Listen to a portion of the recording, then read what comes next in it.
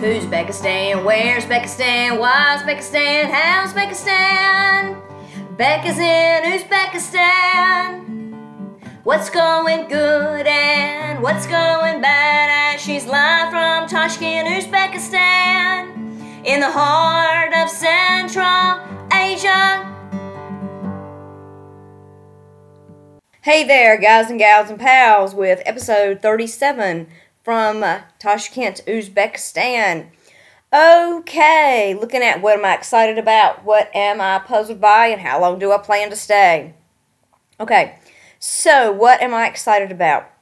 So, last weekend, I had a going away party on Friday. I went with a group of people to the circus on Saturday. On Sunday, I went with a tour company for a day trip to the mountains hiking. This weekend, I went to the ballet last night alone. I'm about to head to a birthday party. And tomorrow, I am going to see Verdi's Requiem with a friend.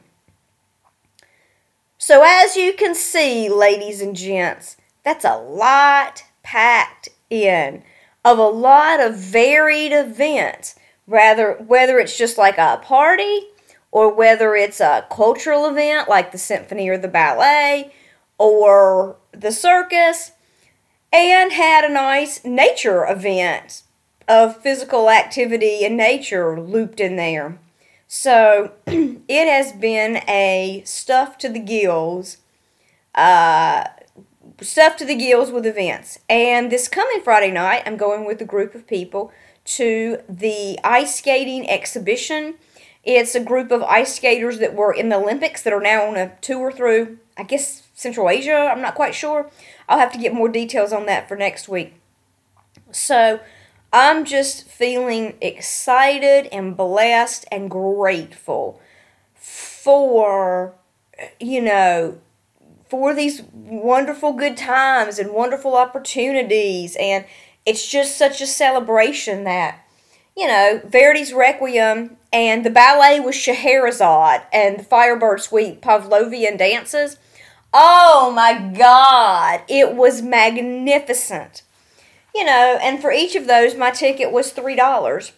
So that, that quality of cultural entertainment, can be put on and can be accessible to, maybe not the poorest of poor, but certainly middle-class people. So, the ballet was absolutely magnificent, and I haven't heard Verdi's Requiem since I was in college, so I can't wait to hear that. The hiking was beautiful. Again, there were no trails, and I'm with a big group of over 50 people. We did have to go along the edge of a canyon that was very dangerous. We did make a wrong turn and end up on a big ledge that we had to climb down from. So, but other than that, it was mostly walking through the cow pasture, enjoying this beautiful land here. So, so just wide range of activities, and at fairly reasonable price points. The tour was $25, but everything else I'm dealing with here is, very, very inexpensive. So, and I've had good company to deal with most of it. So, more on any of those details in the future, but, yeah, awesome. What am I puzzled by?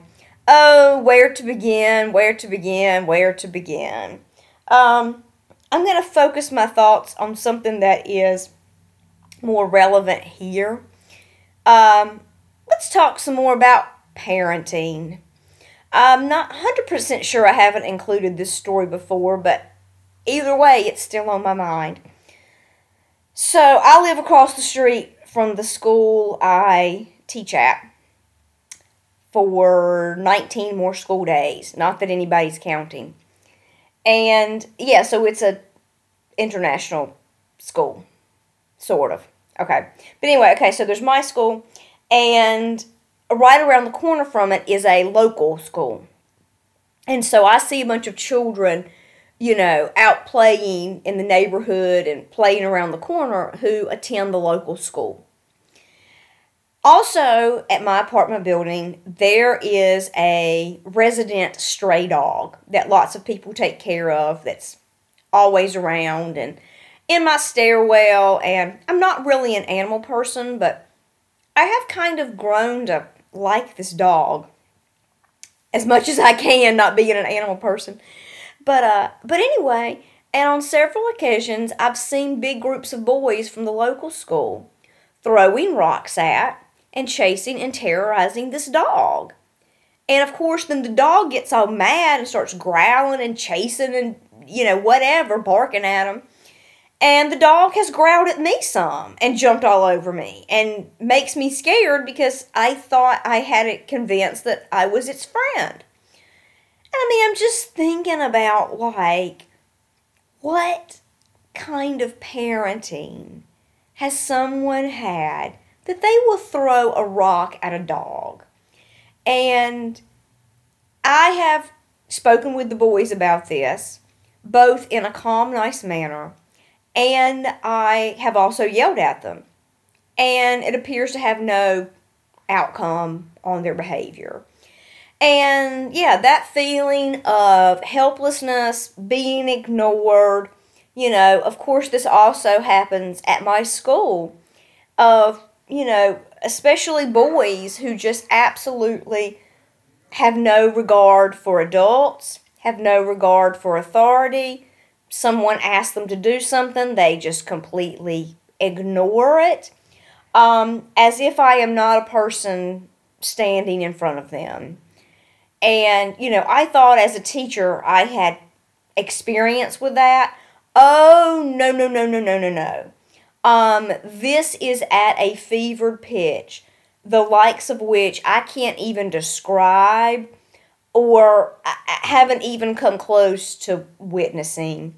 That when you have people who have just that much disregard for an adult, particularly a foreigner in your country, that came from somewhere. The children didn't inherently turn out like that. And it is the boys. Just how people turn out so heartless is a complete mystery to me. And that, obviously, are all boys like that here? No, but a lot of them are. And so, for anybody who has cultivated a son through adolescence into being a nice young man, I'm cheering you on and applauding you. And maybe you can come here and help people with that, because I see no evidence of how people cultivate, boys into young men here. Last night walking through the park, I saw a man beating his wife. Normally in an international situation, I would not feel like I should intervene in that. I don't really know what's going on. I don't know the language. I don't know what's going on. I don't know what's going on. I'm a foreigner here.